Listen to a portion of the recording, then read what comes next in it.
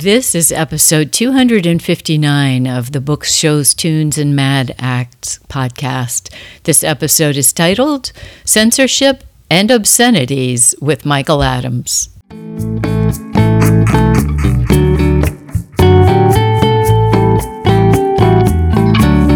Hello, everyone. Welcome to Books, Shows, Tunes, and Mad Acts. I'm your host, Jennifer Crittenden. Books, Shows, Tunes, and Mad Acts is brought to you by Discreet Guide, the training company for improving your speaking and writing skills. Thank you for joining us, and tune in on Mondays for new episodes.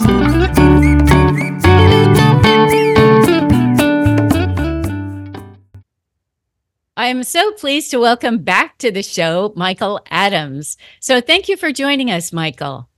Well, I'm delighted to be here, ready to talk about any word things you want to talk about. Yeah, that's so great. We have those interests in common. And so we're going to catch up a little bit on an episode that we did back in April of 2022 when we talked about the Madeline Kripke collection that the Lilly Library at Indiana University acquired. And then we're going to talk about some work that Michael's been doing and obscenities and all kinds of racy stuff. So I'll start by introducing Michael. He's the chair of the English department at Indiana University and provost professor of English.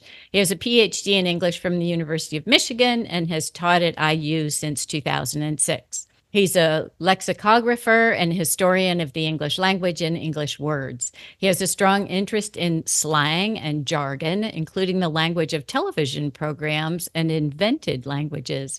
He's the author of numerous publications, including Slayer Slang. I just love that title. A Buffy the Vampire Slayer lexicon, Slang, the People's Poetry. Just such a great title. And From Elvish to Klingon, the first academic survey of invented languages, and In Praise of Profanity. Yay! He's an expert on dictionaries and was on the show in April of 2022 to talk about dictionaries, which we spent quite a lot of time talking about, as well as the acquisition of this collection of dictionaries from Madeline Kripke. That was after she had passed away. That was a great episode, if I say so myself. And I'll include a link to that episode also in the show notes. All right. So, Michael, first, can you bring us up to speed on where you are in exploring the Kripke collection? Well, different people are exploring it, and I'm happy to report I just found out today that some of the items are cataloged already.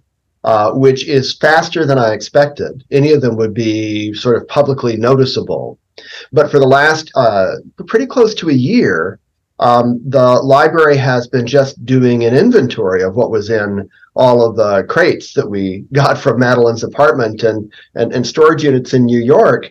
And I haven't kept up with this exactly. It is available to me and to librarians through an online app, but it's just kind of a listing of the works, and then the location, which crate they're in, is indicated. So, but that's important because that means that if somebody from some other part of the world writes and says, did Madeline Kripke have a copy of this book, right? They can look alphabetically in this list, find the book, find out which box or crate it's in, go off and retrieve that item and make it available to someone who's visiting the library to look at it. So I think that's a huge advance, and it's been wonderful that the library has been able to find, students, both graduate students and undergraduates, who are willing to spend their summer making a little bit of money, working through those boxes and making up that inventory. The last time I looked, they were better than halfway through the 20,000 some items that are in the collection.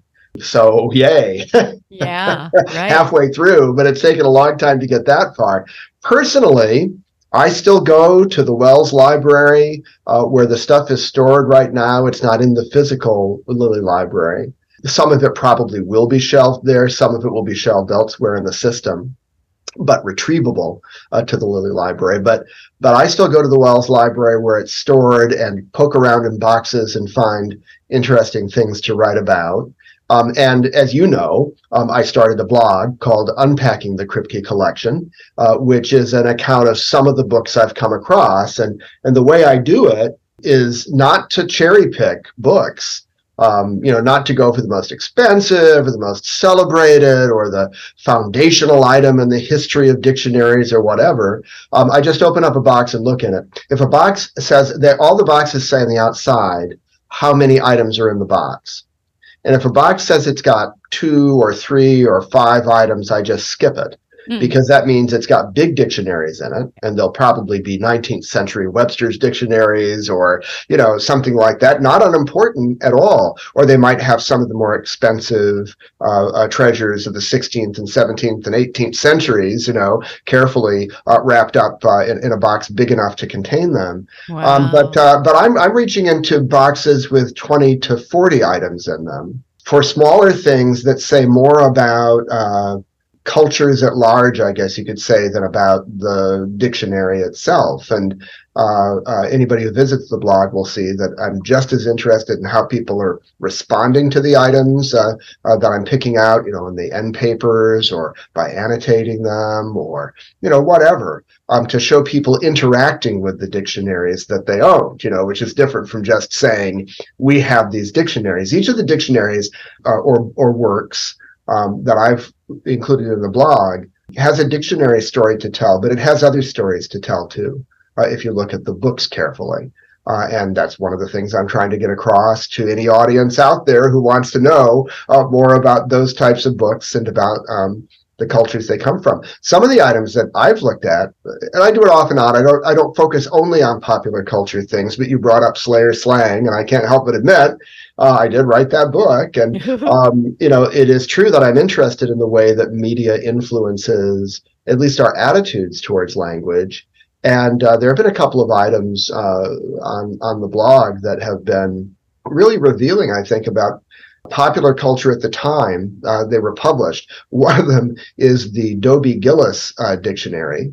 And for people who are my age or older, Dobie Gillis was a television character who had wonderful lives. And he had a friend who's a beatnik. He represents the hip culture of the time. He was played by Bob Denver, who also played Gilligan on Gilligan's Island. Yeah, So I know this that was name. this was an earlier role that he played on television. It's fascinating stuff. That's funny, yeah. But it's just this little square booklet, maybe with 16 pages. I bet it's no more than 2.5 inches. I don't remember the dimensions off the top of my head in either direction, but it's a little dictionary of slang from the time. And I say that pretty convinced that it's authentic. Maybe half of the items that I looked up from that little dictionary I found in big dictionaries of slang, like Green's Dictionary of Slang. And then others I didn't find, but then I asked myself, I checked the bibliography of Jonathan Green's masterful Green's Dictionary of Slang, and he doesn't have a Dobie Gillis slang dictionary in there, which means maybe he didn't have access to all the evidence of the slang that was spoken in America at that time. Sure. And so if half of the book is legitimate, maybe the other half of the book is legitimate too, right? And it's just stuff that has managed to fall in between the dictionary cracks, so to speak. So it's got its dictionary story, which is about the language that's in it. But then it's also got this other story. And I don't really know this story, but I'm going to figure it out one of these days. I mean, was this a cereal box booklet?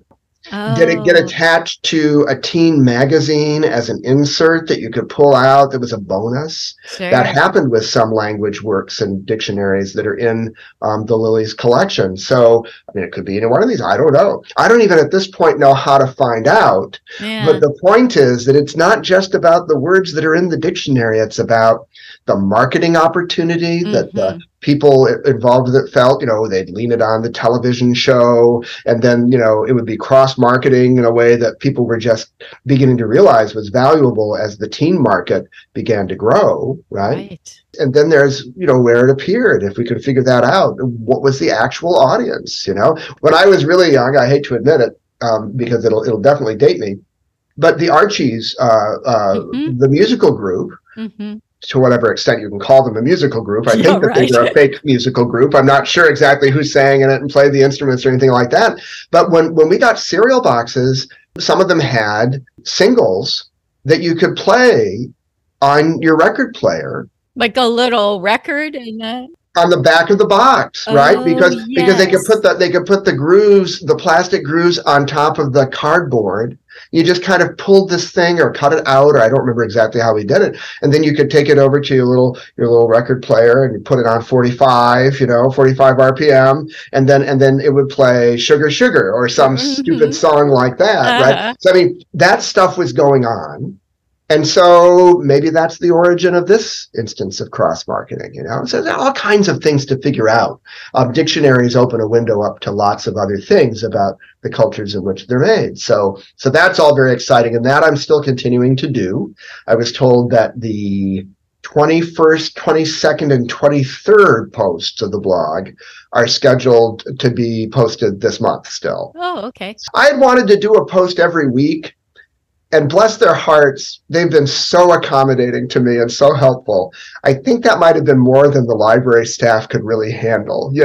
I mean, they've got other things they've got to do, and the Kripke collection isn't their only collection. And in order to have the beautiful photographs they've taken, somebody Yeah. really had to find the time, to take those pictures and then get it into the post and then get the post up on the site. So what we've got instead of once a week is once every other week on average for the Oh, year, which gosh. I That's think is still a pretty good. lot. Yeah, still a lot. Well, but the thing about it is, Jennifer, there are 20,000 items in that collection. So You better live a really long time. all right, now we're down. Now we're down to 19,973 items that are unexplored. That's a little better than that because sometimes I talk about more than one item in a post. Hmm. But there's so much more that's completely unexplored, and what a wonderful adventure it's going to be to continue looking at that material. Yeah.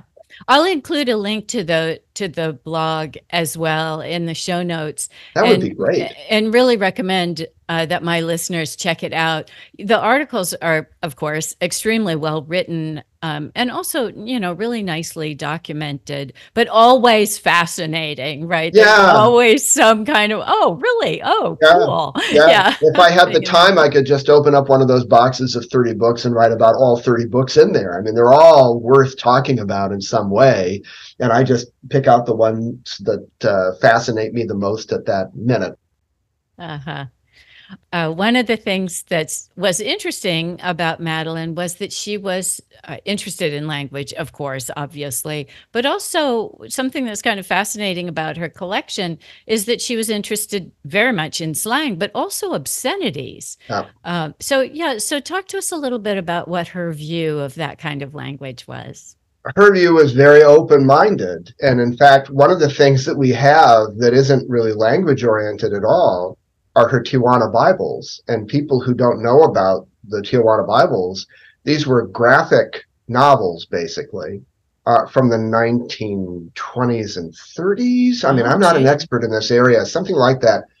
Back when the Comstock Act was very much in force, and Hmm. you couldn't publish material or especially send it through the mail without committing a felony. I mean, that Oh, was a very gee. dangerous. Yeah, and that's in America. There was a parallel law in the United Kingdom, but in America, that's the law that kept Americans from reading James Joyce's Ulysses and D.H. Lawrence's Lady Chatterley's Lover. In my personal opinion, a book we don't need to read. It's not that interesting, I think, but it became a cause célèbre because you couldn't smuggle it in without getting in trouble. And so there were court cases in the 50s and 60s where finally the right of Americans to own those books was guaranteed by the Supreme Court. But at that time, you couldn't make all these racy sexual jokes, and you couldn't draw cartoons that showed obscene things. And Mhm. my understanding is that there's a lot of dispute about whether the Tijuana Bibles were actually produced in the U.S. or in Mexico. Oh. But the story was that they were published in Mexico, printed and produced there, and then Mm. smuggled into the United States. So fairly rare things. And if you were the type of person who, many years later, when photography was available in glossy magazines, you were a Playboy or a Penthouse reader. Well, Mm. back in the 1920s or 30s, you might have these under your bed Mhm. instead of your Playboy magazines, and this would be your titillating literature. And she was a committed collector of these. They're Mm. beautiful copies. I see. and quite rare. So she was a collector and a dealer in rare books. So that was one part of her, and just the rarity of them, I'm sure, appealed to her. But as you say, she loved slang and profanity and other things that many of her dictionaries capture. That raciness in language was something that she, I won't say promoted exactly, but certainly approved. And that she, Appreciated, I guess. well, yeah, that she wanted represented in her collection. I mean, if we think of her collection as her, magnum opus, I mean, the thing that she spent Right. decades putting together. And if you look at it that way, you can see the way, she valued all kinds of things about language and the way we codify that language in books and other artifacts. But there's a strong, I guess you could say there's a long and winding river of obscenity represented in her collection. So it wasn't there accidentally. It was something she was looking to collect, and it's part of her imagination as a collector that these things should be among those other books. So, and I'm putting it that way because I'm sure she appreciated it and liked racy things. I mean, Sure. there's no harm in that. But in addition to that, it was also part of the design of what she was making in this collection, that it would represent that subject. And so, for instance, one of the items that is mentioned in the blog is this really weird thing that she did. She had a little notice from a New York newspaper, magazine, weekly or whatever, called The Intelligencer, and it was a story about newspapers spiking their reviews of the first edition of Jesse Scheidlauer's The F Word, which came out, in 1995, I think. And Jesse and Madeline were friends. They knew each other. And so she was interested in it for that reason. But she cut this thing out of the newspaper, and then it had a laminated. Basically, there was a sort of she didn't really have it laminated, but there was a hard plastic sleeve that she had slipped the article into and then preserved it. And I was just fishing through a box, and this thing was stuck in between two books, and I looked at it. I know Jesse Scheidlauer. The F Word is in its third edition, and I know that it's going into a fourth edition that should be published very soon. So there's more to say about the F Word than Jesse Scheidlauer managed to say in the first three editions of the book. Lots of new stuff, he's told me. So, I mean, it's an ongoing thing, but she picked up on this as an example of a strange type of censorship. I mean, the government can come in and say, well, it can't in America. That's an important constitutional issue, right? But hypothetically, the government could say, no, none of that. We're not going to have that type of language in books. Or you could self-censor and say, well, I'm just not going to write about books like that. But what appears to have happened in this case is that people actually wrote the reviews, and then the editors at these newspapers were spiking the reviews after they'd been written. So the editor was exercising the censorship. And obviously it wasn't censorship of the F word. It was censorship of the very idea of a book about the F word, which seems like a stretch to me, right? Why not present people the opportunity if they want to pursue it? You don't have to use any of the words that are in the dictionary in the review if you don't want to. Right. As a matter of fact, the great American linguist Alan Walker Reed, who published the first article about the F word, really, in a scholarly journal, this was during the Comstock era. It's titled An Obscenity Symbol. And the F word, is never used in the article, which was published in 1934, because the journal American Speech would have been in a lot of trouble if it had published that word, even as an object of scholarly interest in a scholarly journal. Isn't that interesting that could happen, right? Yeah. So you see some of that tendency towards, I don't know, protecting the public from itself or something in the attitudes of these editors. And it's, I'm not going to say yay or nay, or, they've got a proprietary interest maybe in the newspaper. They want to project its image out into the public as a certain thing. We all brand the things that we publish. So maybe that's what an editor of a newspaper feels is necessary to fulfill the promise of its brand. And so those reviews had to be spiked.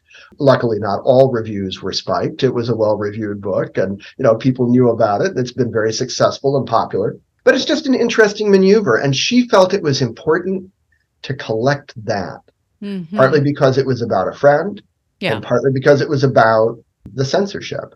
And if you're going to be interested in profanity, you're ultimately going to be interested somehow in censorship because of, the way we censor our language all the time with euphemisms instead of the profanity we really mean. I've written and believe firmly that that doesn't really work. That when you do that, what you do in a linguistic sense is you prime the word you're trying not to use in the listener's mind, right? Mm-hmm. So you say, if you're Irish and you say feck, Mm-hmm. and grandmothers say that word, right? And it's a euphemism for the actual word. And yet, the moment anybody says it, they know exactly what word it's covering up, right? And so I kind of think that the euphemism forces listeners to swear. They swear in their mind. If you're trying to protect them, then don't talk about it at all, right? Because as soon as they figure out what you're talking about, then that word, whatever it is going to rise to the top of their memory. Well, maybe that's what those editors were thinking, right? They don't even Yeah, want to. I mean, there's something sort of meta about that. Like, I yeah, don't even want a review of a book that's using a euphemism about an obscenity. I mean, right, we're right. getting pretty far away from the actual problem here. We are at that point, but also people do use all of the words that are in the dictionary because it's a historical dictionary in its structure, like the Oxford English Dictionary. So there are quotations that represent printed Hmm. use of all of the words that are in there.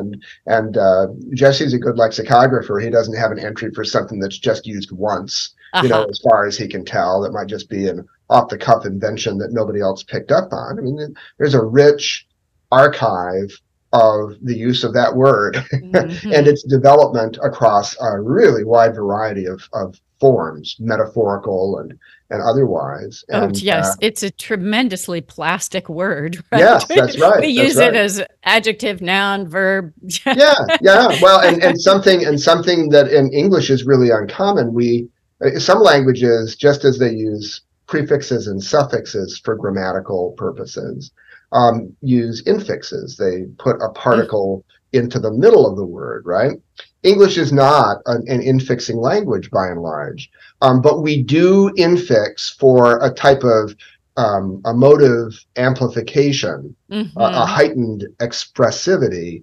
We do that type of infixing with the F word. Yeah, I think And it's so yeah, no, interesting, no. right? So it has its own little special place, right? Yeah, That it right. gets this word form treatment that is really unnatural in English. But seems to come naturally to people, Oh right? yeah, Like yeah. yeah, they easily do that. Yeah, no, they do, and that's almost not that we need to affirm Noam Chomsky or any other sort of brain theorist of language, but the notion that all human beings have the same language capacity. Sometimes it's called a language instinct. Chomsky calls it linguistic competence.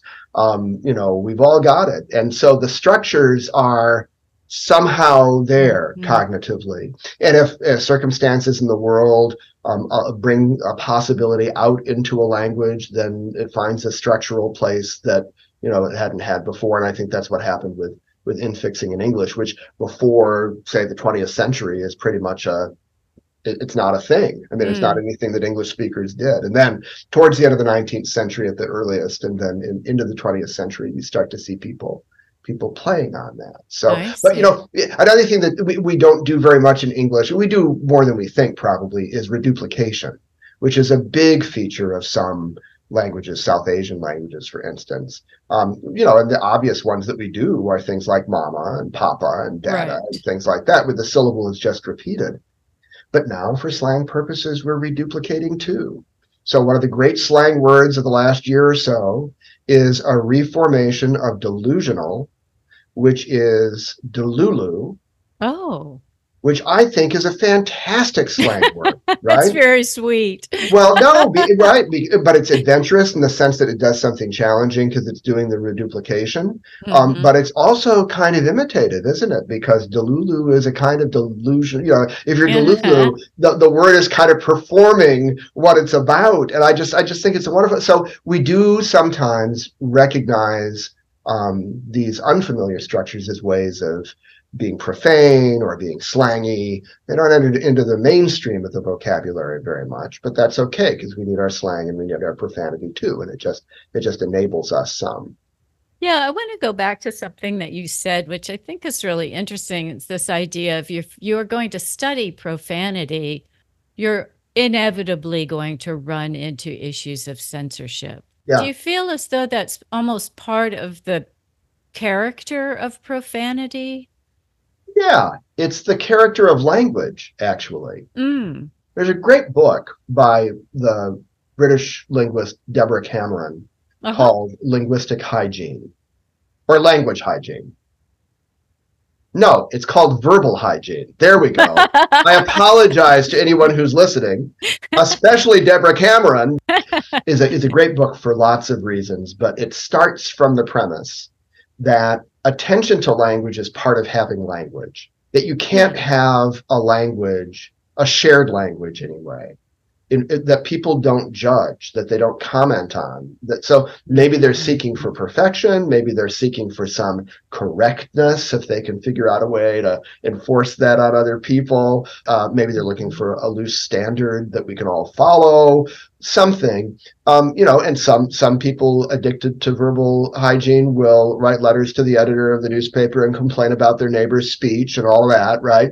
And some people will Mm-hmm. use other mechanisms, say public education, to enforce norms, right? Mm-hmm. Because that's what language kind of impels us to do. We can't help it. So you can take that general idea and apply it, I think, to the situation of profanity, because if we're going to exercise some hygiene about our language altogether, then certainly the metaphor that this is Mm-hmm. dirty language really makes it subject Mm-hmm. to hygienic intervention, right? I mean, we have to fix this somehow, or we have to Right. stop it, or we have to whatever it is. So I think it's yes, if you're going to have profanity, you're going to have people resisting it, and some of that resistance is going to be in the form of censorship, and it could be state censorship, or it could be self-censorship, or it could be any number of things, because people know that that's supposedly bad language. They know that. They also know that they can't do without it, right? I mean, they need it in certain circumstances. So they're not going to get rid of the profanity. They're just going to scold everybody who uses it, and then try not to use it themselves if they're the scolds. I mean, obviously things have changed over the last 70 years, post World War II, and profanity has been less taboo than it used to be, Yeah. and has found its place as expressive language in a lot of art.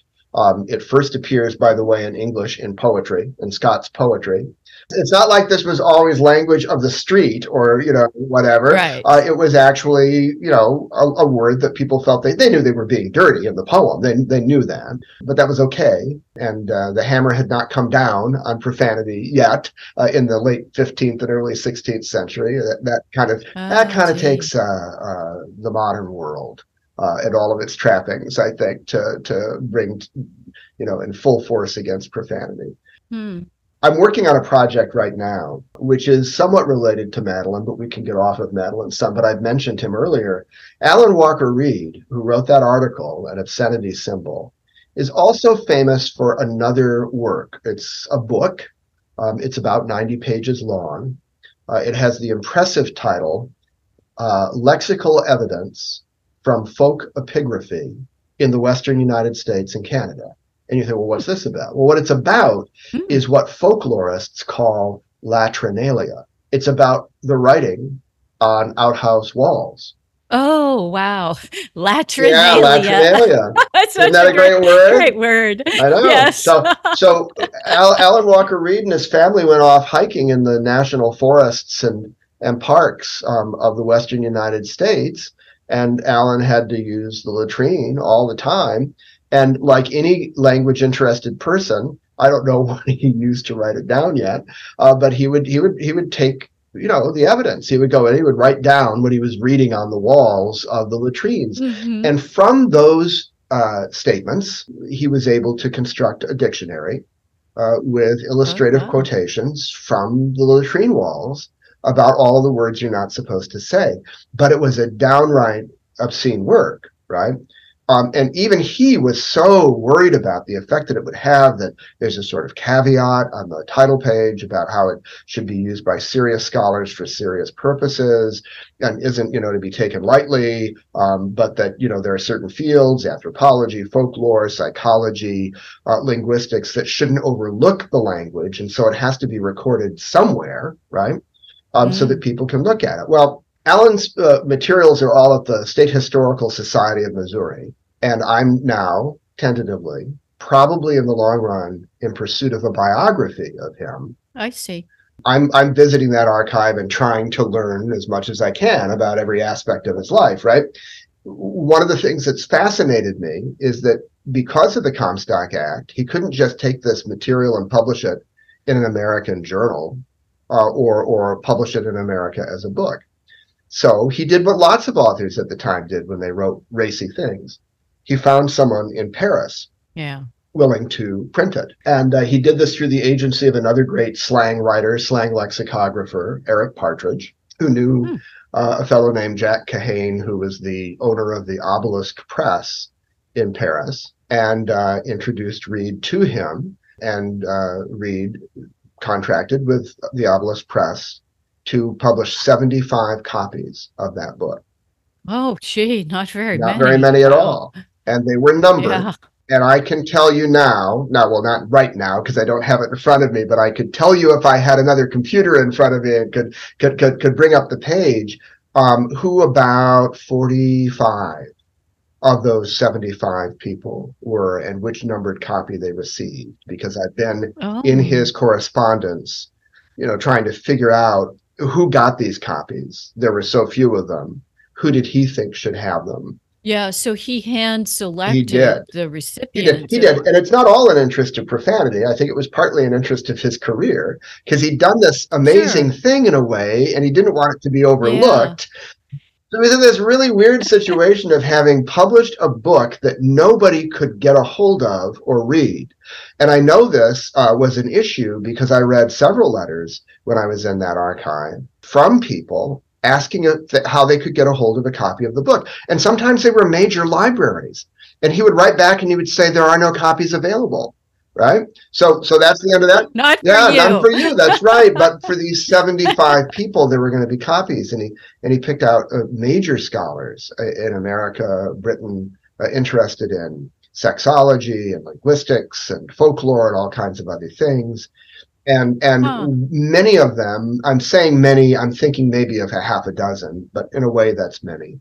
Out of those 40 or so that I know received copies, they wrote back to him in exactly the terms I think he wanted to read. They said, what you've done is important and brave. And they would use the brave word, right? Oh, that's interesting. Yeah. And I think that that's true. That says something about the risk that Reed was taking at the time. So I'm working on a book right now that'll explain in a chapter how he collected the material when he was off walking in the woods, right? And then a chapter about the publication of the book, how that came about. And it is directly related to censorship because that was what drove him to do it the way he did. Sure. Then a chapter about who got this little book once he had smuggled it back into America. Now, Alan Walker Reed, bless his heart, was a pretty proper guy. I mean, he was a fairly mild-mannered person, and he wasn't interested in breaking the law. He was not a scofflaw, right? Mm-hmm. So one of the funniest things about his record of publishing this book is that he picked up the remaining copies in Paris, returning on a ship. And when he got to America, apparently, the customs person said, "What's that?" And he said, "It's a book. These are copies of a book about linguistics or a book about language." Okay. And the customs official didn't ask any more questions and let him go through with the copies. Good. He wrote to Jack Kahane, the guy who published it, that he was so pleased that had happened because in the end, he hadn't smuggled the books into the United States because the customs official had let him go. But please, of course he'd smuggled it into the United States. And with those in his possession, anybody could have turned him in or made a big deal of it and gotten him into trouble. So there was a certain level of bravery involved. Yeah. That book was so well known by reputation that Mm. when Reinhold Amann started publishing his journal Maledicta in the 1970s and 80s, he had this little book publication program, Maledicta Books, and he arranged with Alan Walker Reed to reprint that as a paperback called Classic American Oh. Graffiti. And that brought it to a lot of people. I mean, then a lot of people could afford the book. Yeah. The joke about that is that the book I'm preparing, I hope, will include the original text of Alan Walker Reed's book, because Oh. online Oh. you'll find copies of Classic American Graffiti, the paperback, selling for $400, $500, $600. So it's not a rare book, but it's an increasingly Wow. scarce book. And that means it's really out of, it's beyond what most people can just have in their libraries, right? So if I can get that in with this Yeah. account of the book, its history Mm-hmm. from, a little glimmer in Alan Walker Reed's mind walking around in Washington State or wherever, or Montana, right to the point where it was republished in an accessible form. That's the book that I'm working on. But it's all about censorship. And it's all about people's attitudes Yeah. toward bad words. Reinhold Amann, whom I just mentioned, was an angry academic. He was a scholar of German. He worked on German swear words. Now, he also wrote a book about, or did an edition of, a romance, a German romance of the Middle Ages. So it wasn't as though he could only think about profanity, but he really did a lot of work in it. And he just got so disenchanted with the universities that he set himself up as an independent publisher. And it was, from what I understand, very hard. I mean, there were a lot of missed meals in the Amann house because he wasn't making a whole lot of money out of it. But he published, I think it was 13 years, he published this journal, Maledicta, which was all about all the words that when the Comstock Act was in force, you wouldn't have been able to publish in a journal like that. But boy, when you could publish it, it just came pouring out. And I think one of my favorite things about looking at the tables of contents of those issues is how many really serious, prominent linguists of the time wrote their bad words piece, right? Or they had something that they wanted to contribute to that journal, even though they were famous for other things. And you might think decorum would keep them from sullying their reputations with an article about profanity or racial slurs or something like that in this journal, but they did contribute it. So there was a movement. There was a movement for a while. Yeah, it almost speaks to the power of those words, right? If you're a person who's interested in words and there's this class of words that just triggers people. It's a very annoying if you're a scholar, or if you're an etymologist or a lexicographer or a historian of the language, because these words, because they were taboo, were unexplained. And your job was to explain what hadn't been explained. And yet the law said you were not allowed to explain those things to the public, even if you kept notes about them privately for yourself, hoping that the law would change someday, right? So I think one way of looking at this, and it interested Madeline especially, and I'd said before that Jesse Scheidlauer, the subject of, the author of The F Word and the subject of that newspaper article, he's was a friend of Madeline's. Alan Walker Reed was a very close friend of hers. They were both New Yorkers. They were constantly meeting and talking about, all of these books and everything. She apparently had at least 4 copies of his book, which meant she was on the hunt, like me, except that she was trying to collect as many of them as possible. And I just want to know who ended up with them. I don't care who owns them now, what library or person. What Alan was doing in the article An Obscenity Symbol and in this book, Lexical Evidence, what he was doing was pushing back against the proscription, saying, we are going to talk about these things, and seriously, and I'm going to take the lead in doing it. And I don't know that I can make a grand argument about it, but definitely that pressure helped change things. I mean, when people saw, people at universities saw, this was serious stuff, and that you could treat it just like you would treat anything in any other dictionary, and it was just as scholarly and it was just as important. I mean, they then ended up on the side of, we need to change this law, or we need to look into this more, or we need to open up space for it, right? And I think he was part of the movement that loosened the taboo on profane and obscene words. You, as an Indiana University person, probably know that the state legislature here has refused to continue funding in any way the Kinsey collection.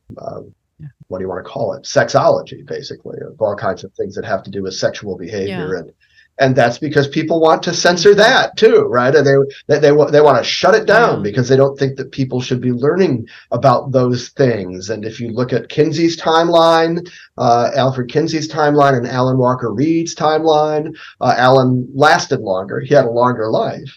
But they were both pushing back in the 1940s, 30s, and 40s against the idea that we shouldn't study these things and learn what we can learn about them. That, human knowledge is obviously enhanced by knowing about these things we're unwilling to talk about. So that part of Madeline's project, that was part of Alan Walker Reed's project, that's part of the story of profanity and obscenity in the United States during the 20th century. And I'm afraid maybe in the 21st century, if something like this action against the Kinsey Institute can take hold. I mean, maybe they'll be coming for the dictionaries of bad words next, and you can be sure that they're not on a lot of high school, public school library shelves now, right? Because of the move to take offensive books, or what are deemed offensive books, out of the way of students. And you have to laugh at that, Jennifer, because one of the most famous of the profanity dictionaries, if you want to call it that, or obscenity dictionaries, was Eric Partridge's Shakespeare's Body, right? Which is all about all the bad words in Shakespeare. So basically, you're going to have a whole bunch of high schoolers reading Shakespeare and not understanding what the words mean and not being able to find out if these people have their own way, and then they'll get rid of Shakespeare, right? Because of all the bad words in it, right? Or it'll have to be Baudelarized, as we say. After Thomas Baudelaire, the 19th century editor of Shakespeare, who took out all the bad words, right, and rewrote it so the bad words weren't there anymore. So not Shakespeare. Yeah, so we're kind of I don't want to overstate things. I don't know that it's a crossroads or a threshold, but something's going on in the minds of Americans today that's in the censorship direction. And I'm not a fan of it. And the people on whom I'm working as a scholar were not fans of censorship either. They were clearly against it. Yeah, two things come to mind. One is this idea that courage is contagious. Mm-hmm.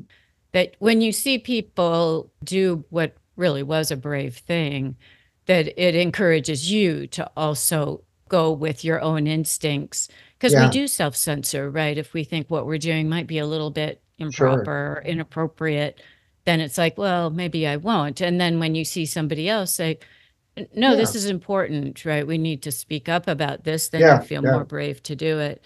And then the second one is the old speech about it's a slippery slope, right? So first they come for this, and then they come for that, and then now we're going to come for Shakespeare. Give me a break. I mean, if there's anything in scholarly work that should be protected, it seems to be it should include Shakespeare. Well, and I think that most people agree with that without having even read any Shakespeare, right? I mean, there are plenty of people who just know that he was an important author, and that people ought to be introduced to his work. And if you're going to learn about it, then you're going to have to be able to decipher it in some way, because early modern English vocabulary isn't the same as our current vocabulary.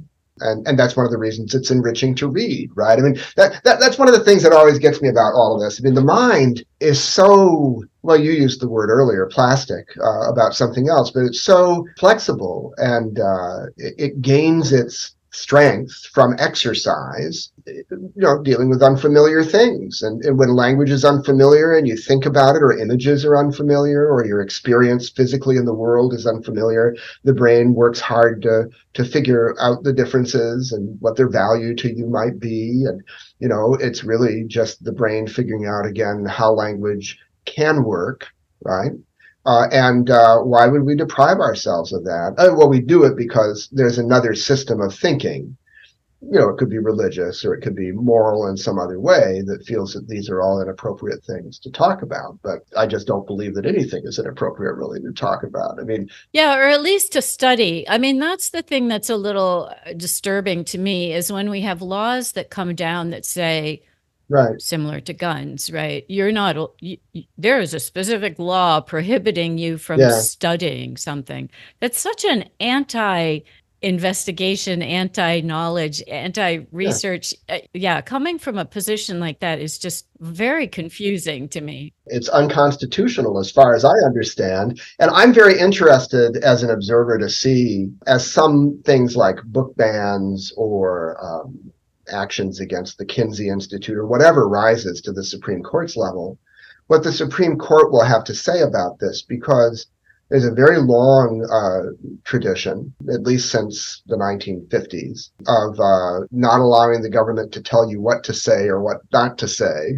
That's in the Constitution to begin with, but the case I have in mind was about majority opinion was written by Justice Robert Jackson, who'd been our prosecutor at the Nuremberg trials, and he knew what fascism looked like from that experience.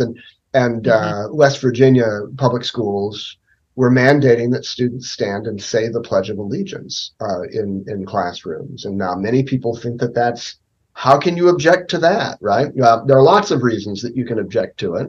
And I can tell you that my early American ancestors would have been dead set against making any public declaration or oath of allegiance to a government, let alone a flag. I mean, that's a very 20th century thing, the Pledge of Allegiance and saluting the flag. And I mean, to my ancestors, that was associated with a standing army and police occupation and access to your homes for search and seizure and all kinds of other things that the Constitution outlawed. So they were on the side of of making sure people couldn't interfere with your thinking and your expression. And Justice Jackson said, and I'm paraphrasing, I don't remember the exact words, well, some of the exact words, that no official of the government, petty or major, has any right to define patriotism in the speech or action of another person.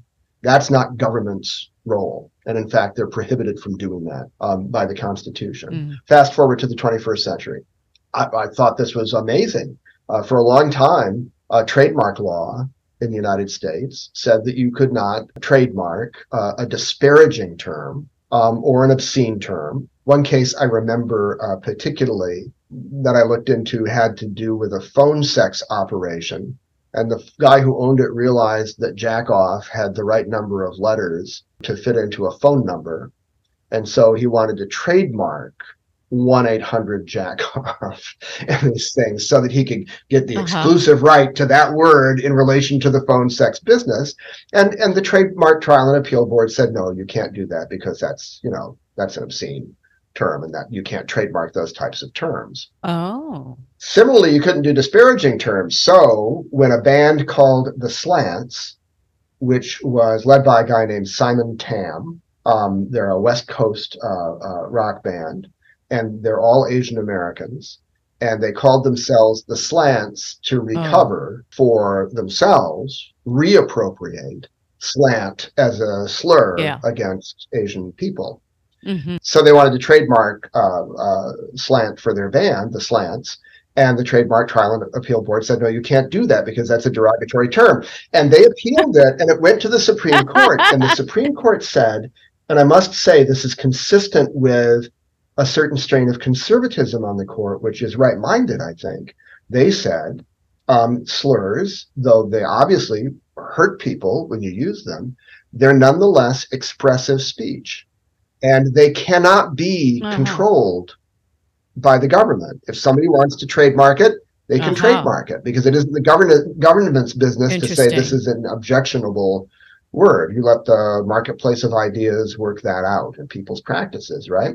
And then when that ruling came down, I looked at it and I smiled and I said, well, what about the profanity? Right. And about a year later, they decided a case that had to do with profanity and trademarks, and indeed consistently decided that profanity could be trademarked too.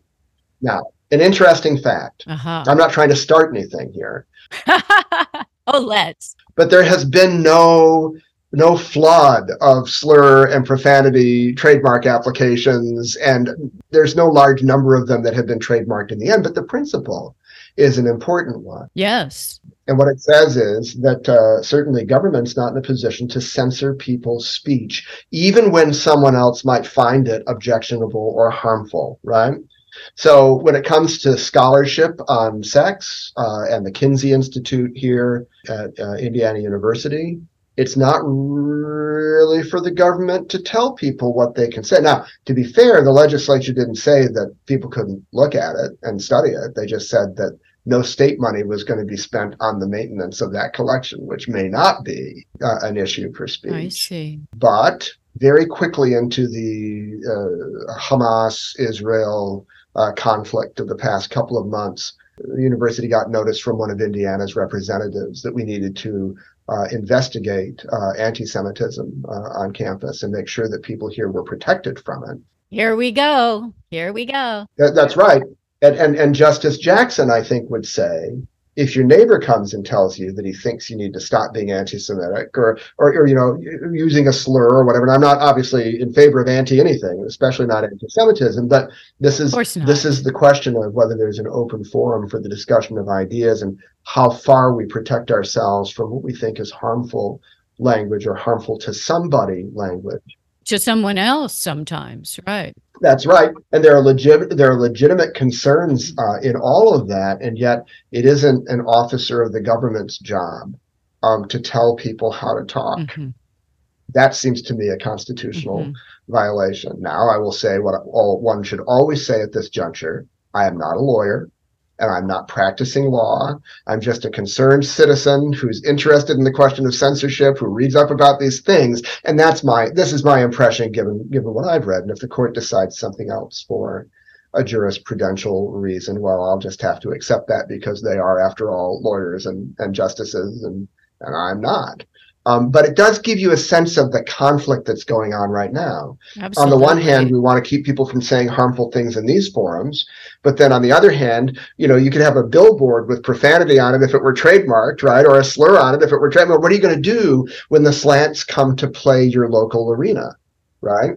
And the slants, with a little circle with an R in it for registered trademark, is on the billboard announcing that's where anybody can see it, right? I mean, you can't regulate that as a matter of speech anymore. Anyway, you'd have to do something sneaky like go after the billboards and see if there was a way that you could get billboards zoned out of areas where you were afraid kids might see, or Asian American people who would be offended would see it, So again, I'm not saying that this is the right speech or this is the wrong speech. I really don't dare to do that, but I am very aware that it's roiling right now as an issue, right? That then people are taking, probably within their own view of things, contradictory positions. They haven't been forced to reconcile them into one viewpoint about the issue yet. Yeah. I mean, it is complicated to be fair, it is complicated.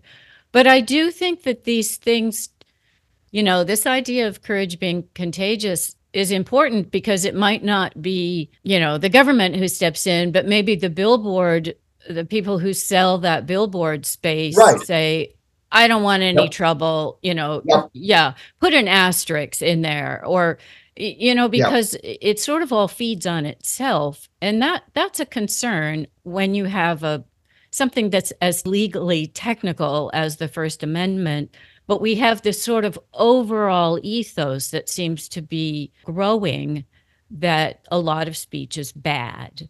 So maybe talk a little bit about hate speech.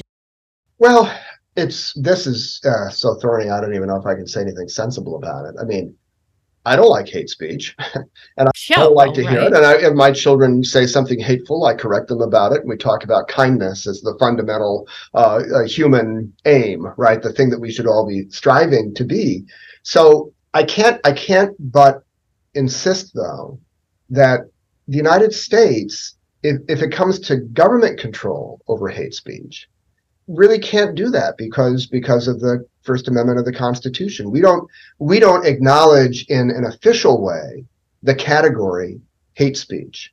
And I have been interested in the thing about the presidents of the universities, that's so recent. People's comments about that. Well, what are you doing to protect people from hate speech at your university? And it's a perfectly good question. And it's also okay to ask the presidents of Harvard and Penn, which has a sort of equivocal position, in MIT, because they're basically private institutions. So they can do what they want to, but a public university like Indiana University can't tell people not to say things the Constitution allows them to say that protects we're a state organ, right? Mm-hmm. And the space at a public university is different from that in a private Mm-hmm. space. So telling people that they can't express It's a good themselves, point. we really cannot do that. Now, I think that one of the things that was interesting in the coverage of Mm-hmm. the three presidents in responses to their testimony was that some people pointed out that that was a type of double standard because universities were trying to protect people from hate speech in a variety of ways, and Mm-hmm. so why wouldn't Mm-hmm. they stand up against hate speech in this case? And I think that that's a reasonable question.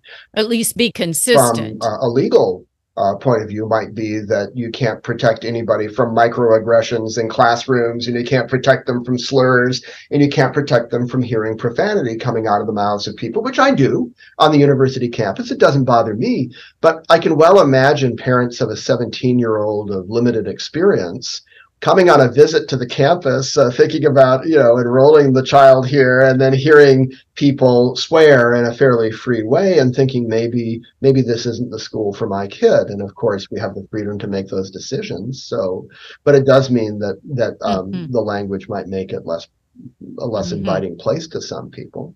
It's very different in Europe, where they're not hampered by these constitutional provisions, and where there are laws directly against hate speech, and that type of censorship is not only allowed but really preferred by the people who live in those places. Now, not all the people, and they all have Mm-hmm. right wing movements that say terrible things about people and are sometimes in trouble with the hate speech laws in their countries because Right. of what they do and say. But that's a specifically, I won't say un-American, but not American thing, right? To go around policing people's hate speech because we don't even really accept that there's a hate Mm-hmm. speech thing. At a legal level, we do at an interpersonal level, but not at a legal or political level. Yeah, exactly. And I always think about my dad when we would topics like this would come Right. up, and he would say, "The question is, who decides?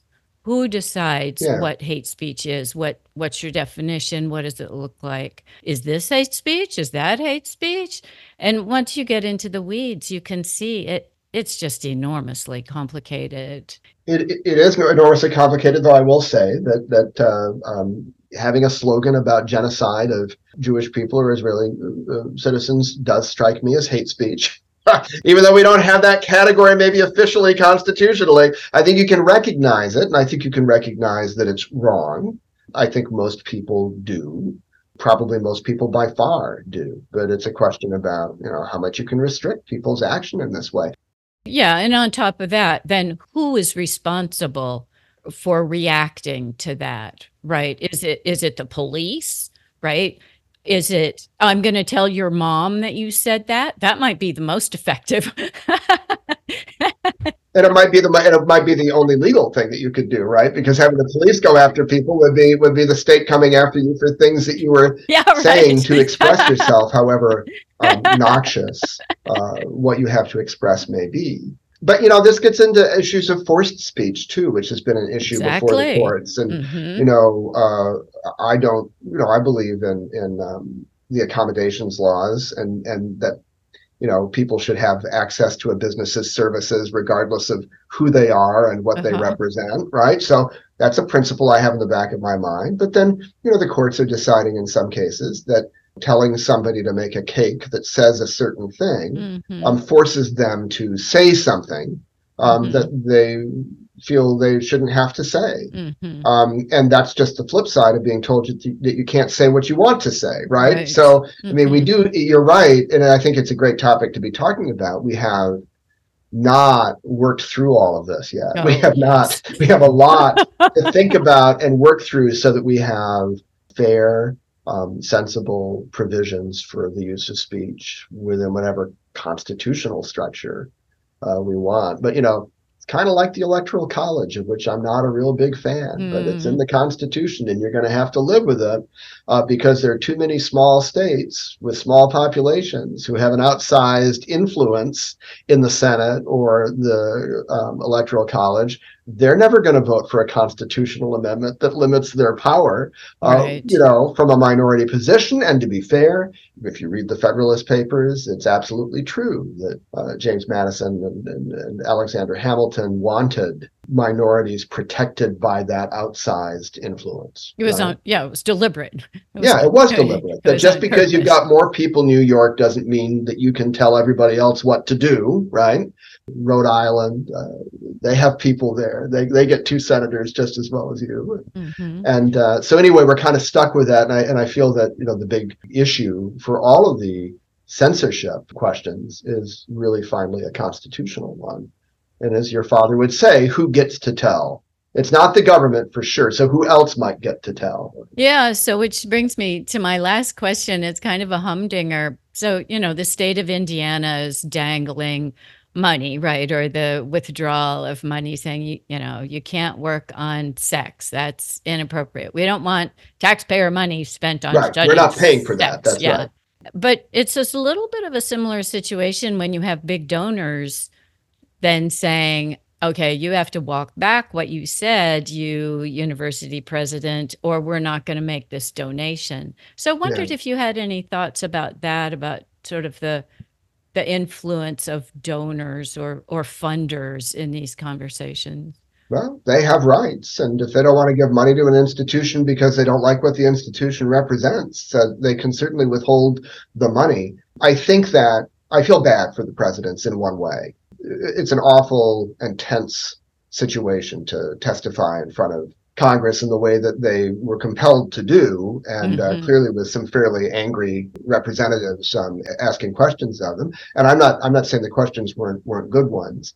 They didn't make the best answers they could have made. And the first thing out of their mouths probably should have been, we're absolutely against the genocide of anybody. And it's, Yeah. certainly against Jewish people as well as anybody else. So no, we don't support that sort of speech. We don't. But, and then you could say something like, a lot of times, decisions like this are context dependent, right? Which is a phrase that a couple of them used. They And that tried. is, Yeah. and that is really true though, It's true, but that's not what they wanted to hear. because where do you draw the line, right? And when are you really clearly over the line and when are you not? So it's not that the presidents were wrong. It's No. just that they didn't reassure the donors that they had the donors' interest in mind. And Right. and I think that that's a type of rhetorical political issue, a mistake that they made.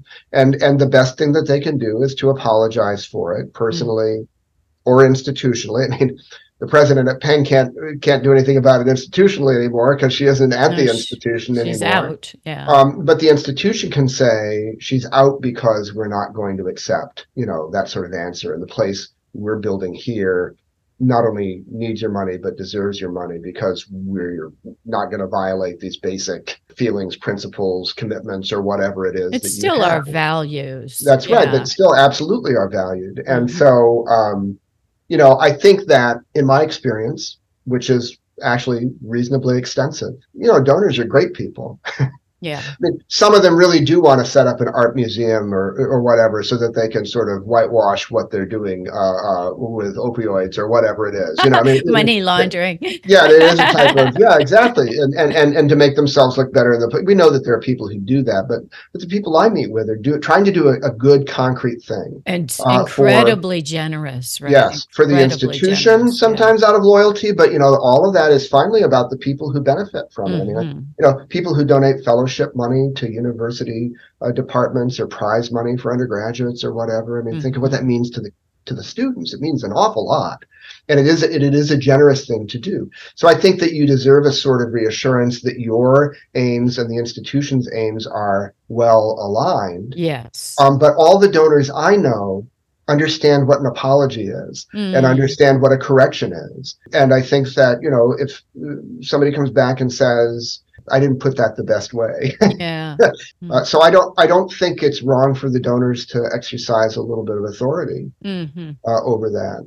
It's different from just the transactions we have in speech, because then it's you and me, and or whoever it is. And we have to work out what's cooperative Hmm. between us. But if you're giving something of value, there is a demonstration of cooperation that has to come from the receiver of your benefit, right? I Mm-hmm. think that that's fair. So I don't think it's right. I understand the point of your question. I don't think it's right for donors constantly to be legislating what goes on at a university. And if donors wanted to see speech rights revoked at universities in order to force their own ideological view, for instance, onto the Mm-hmm. university, that would be wrong. But to say, well, as a Jewish person who believes in the state of Israel and whose parents were Zionists, and the Mm-hmm. parents made some of the money that I'm about ready to give you right now. Mm-hmm. I think that I need to see from you that you really understand how hurtful this is to me and how threatening it is Mm-hmm. to people on your campus. You have to prove that before you get the goods. I don't think there's anything wrong with that. It reminds me, it seems like that's kind of a problem with just the world that we're living in now, where our communication is often so stilted, or just sitting down and having a conversation person to person might have just resolved all of this, right? It might have, and the fact is, speaking of self-censorship, I don't think I do a lot of it, but I do tread more carefully Mm-hmm. in the classroom than I Mm-hmm. used to. Sure. That's not necessarily a bad thing, right? I No, mean, it's partly because I don't want to offend anyone, and mm-hmm. I'm committed to that. But then I've had arguments break out over, race in America on the basis of reading short stories by Black authors, right? Where white students in the classroom started to really attack in a stereotyped way a lot of what was in the stories and a lot of what the Black students in the class were saying. Oh, interesting. And that's a very difficult thing to manage, right? Oh, Because the white students have rights too. mm-hmm. We're having an open discussion. We want them to say what helps learning Yeah. in the class, right? And a little bit of misunderstanding on their parts or provocation that can lead to good results It's in the true. It's end. revealing, right? That's right. But it can also be hurtful or damaging. And Yeah. how you balance those two things. I remember a particular day where I walked out of the classroom thinking, well, that was unexpected. And, Mm. I did not handle that very well. I Uh-huh. mean, I didn't know how to balance those things to Mm. make sure that how do you calculate the least amount of harm and the most amount of rights, in a Right? case like that. And so that gets back to your point that we could solve it if we just sat down and had a frank discussion about Yeah. it one on one. But the moment you get beyond one on one, when you're in any larger group at all, Yeah. then the dynamics of the group begin to enter the picture and make communication more difficult, which is an irony because we have discussion-based courses at the university to have conversations because that will help us solve the world's problems or whatever. But then those conversations are sometimes more complicated than we really know how to handle well Mm-hmm. as students or sometimes even as instructors in those classes. But back to the bigger question, the last person who has anything to tell me about managing a situation like that in a classroom is a member of the United States Congress. Right. Yeah. It's not their business. It's not their expertise. They don't have skin in the game. I do. Yeah. That's why we have academic freedom. And that's why Right. we have speech rights on campus, right? And Yeah. then we have to figure out how to make that work Mm-hmm. most fairly and effectively Mm-hmm. for our purposes. And there are instances where context dependent is actually the issue, Mm-hmm. and probably not in this particular instance, of anti-Semitism on those campuses. So It's a tricky moment. I don't know if we're at a threshold or a crossroads or whatever, but I will say it's tricky right now. yeah, Yeah. but I mean, all the things that I'm working on, all the study that I do, I mean, we need ways to express ourselves precisely, thoughtfully, joyfully, miserably, performatively. Mm-hmm. We need language that helps us express ourselves in all those ways and more, right? From my perspective, the idea of somebody really kind of pulling the word out of your mouth, right? So that you can't say it. Mm-hmm. Hoping that they're kind of pulling the word out of people's brains by doing that, or out of cultural memory. That's so destructive, it seems to me. It's not an accident that use of profanity is correlated with intelligence. Now, You can argue against intelligence a metrical thing, and we probably should be very skeptical about that. Arguably, if you have 160 IQ and are a kind of a low level genius or whatever, you're more likely to swear than you are if you have a lower IQ. That's so awesome. Whatever that says about intelligence, and the reason is obvious, because the more intelligent you are, the more you're likely to challenge norms and restrictions to your Restrictions. You might be behavior, more creative. and you're capable of being creative. That is such a great message for our listeners. All right, but I mean that's so. I mean, what are you going to do? You're going to take all of the bad words out of the smart people's minds, and then suddenly we're going to end up with. I mean, I don't know that leads to any good result at all. Yeah. Or, I'm waiting to see if there's ever a majority of Americans who think that all swearing should be prohibited. Yeah. Or that it won't be the America we know today. That's for sure. Right. It's a minority. It's a minority against minority argument that kind of has the majority pinned down, in my view. And it's a question in the end of what we want to do and how we want to codify the use of bad language in our law, And because there will never be, people will be codifying the language. People will have little notebooks in their drawers at home or files in their computers with all the bad words they've heard, right? You're not going to stop people from being interested in it or writing it down or sharing it with interested people. Sure. So it really is a question of how people who object to it decide to act out that objection and what latitude they have to do that politically and legally. Within a community. I have that in mind. Actually, we can get back to the cryptid collection before we go. Madeline had collected a couple of copies of a book called The Classical Dictionary of the Vulgar Tongue. The first edition was published in 1785, and it's by a fellow named Francis Gross, who was a captain in the British Army. He was a mustering captain. He spent his time in taverns and brothels so that he could forcibly enlist the men who came to enjoy the services of those places. And so he knew bad language from the inside. Yeah. He'd heard a lot of it.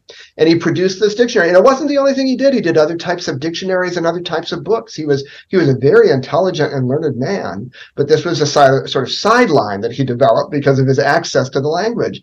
And it looks like, I'm thinking now, that the Lilly Library may end up owning all of Francis Gross's annotated copies of his dictionary, because he annotated a copy of the first edition in making the second edition, and the second edition in making the third edition. Wow. And the third edition was annotated, and I don't know if it was used by the person who edited the fourth edition of it anyway, but Gross's notes are there. And that's an example of what we're talking about. I mean, maybe you could make a law that would say, Francis Gross, you may not publish the Classical Dictionary of the Vulgar Tongue. But nothing was going to keep him from scribbling this stuff down. Well, yeah. I mean, God help us if we get to that point, right? Yeah, right. Exactly. That would be a dystopian tale worthy of Margaret Atwood or somebody like that, right? Yeah. To tell the story of. And it's been told before from Ray Bradbury and Fahrenheit 451 and everything. I mean, we've been aware of the potential problem for a long time. But this does seem like a moment. It does. But I do think that's one of the reasons that history, I think, is interesting. And you're explaining about these issues over time. I think it's really helpful to people because we do get a broader perspective of the ebbs and flows and the cycles, that, here we go again, kind of. Yeah, well, that's right. Most of us don't live long enough to say, here we go again on the basis of our own experience. And you're right. That's one of the reasons that history is so important. And one of the reasons, now, many of my historian friends don't want to be called humanists. They want to be social scientists. And so, all right, if that's what they want to be, that's okay. That's all right. And I've got nothing against the social sciences. However, when the humanities come under attack and are dismissed as somehow irrelevant or, a luxury that we can't afford, what we really are doing partly is saying we just won't be able to, we don't want to see the story that the past tells us about the present. Right. Yeah, that's really dangerous. That's a very dangerous thing to do. I think it is important to be able to say, as you're suggesting, We've been through this before. Here were the terms on which we went through it. Here's the solution we came up with then. Here's our problem now. What do we want to do about that? Without the benefit of history, I think we're really at a loss. And frankly, many of us get our history and our ethics, though the historians and the philosophers don't like this, from literature. Yes. And literature broadly construed, including the video culture of our day, television, movies, everything. And these, offbeat things that you're talking about too, right? That's all those things too. That's right. We're storytellers. We like to tell stories. We like things that invite us to tell a story. History is a big story. Novels are big stories. These are all stories we need to engage with to understand our own situation. And I would hate to see us lose. I tell you what I hate most about it, Jennifer, because I think that the biggest push against the humanities, libraries, that tends to occur at state universities and public schools. Yeah. The people who are not going to lose access to the knowledge or opportunities to learn about things that maybe the majority doesn't approve or they're people at elite institutions. Yeah. The people who are going to be deprived of the knowledge and access to it are people who pay in-state tuition, as though their cultural lives and their intellectual lives somehow don't matter as much as those of the people who go to Ivy League schools or Ivy-like schools. And I absolutely reject that. It actually turns my stomach to think that might be that sort of anti-democratic move is the one we're making. And I know that there's a parent out there who will say, well, if what you mean by that is my child reading about lesbian love in a book in the school or reading bad words in Shakespeare, we can do without that, right? But I don't think that's a majority view in America. Well, there's something really repellent about the idea of freedoms for me, but not freedoms for you. Right, which is where we'll end up, because I think people of privilege are not going to give up their access to knowledge, because knowledge is self-knowledge and cultural knowledge, but it's also power. So, people with power aren't going to give up knowledge, but they can allow ordinary people to have knowledge withheld from them, right? Because they're not the ones who are being hurt by that, right? Yeah. And I hope we're not going down that road. That's why we talk about it, right? That's right. And as an epilogue to that, I say to you and to your listeners and everybody who wants to hear it, anytime you want to talk about bad language, just give me a call, right? Write me a letter or whatever it is, because 1-800 something. Yeah, I'm not gonna hide from these topics. I'll tell your listeners too. A great place to go for a kind of fun and casual view of strong language is the blog called Strong Language, for which many really wonderful linguists who write well write. Oh, okay. Right, and I hate to say it, but there are some linguists who don't write very clearly. It's just they're academics and they just don't. But these are the ones. I have in mind, for instance, Ben Zimmer, who you or some of your listeners may know. I mean, Ben writes about language for the Wall Street Journal. He's got a PhD in linguistics from the University of Chicago. So, he could be teaching in some university somewhere, but he's not. He writes about language all of the time in public spaces. And when you go to Strong Language, if you're interested in profanity and that type of stuff, you're reading really well-written pieces by him and other people who contribute regularly to it. That have a sense of humor and racy examples that will delight you, but who are also speaking from a really informed position. And so you get the real story, but it's a fun story over there. Oh, that sounds lovely. Yeah, thank you for the recommendation. Yeah, I recommend it. All right, Michael, it was so great to talk to you. I enjoy it so much. And I hope that you will come back on the show when your book is available to tell us more about it. I hope that book will be available. And when it is, I'll let you know. And I will be happy to come back and talk about that and more. Great. Sounds great. Thanks again. Thank you.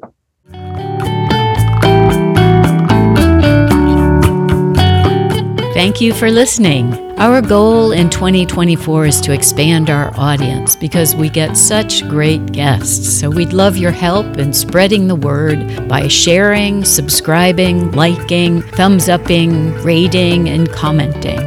Got all that? Really, thanks for any support. Books, Shows, Tunes, and Mad Acts is brought to you by Discreet Guide, the training company for improving your speaking and writing skills. Also, a shout out to Podomatic, our podcast hosting platform. You podcasters out there might want to check them out. They've been good to us. And finally, thanks to Quincas Morera for the theme music.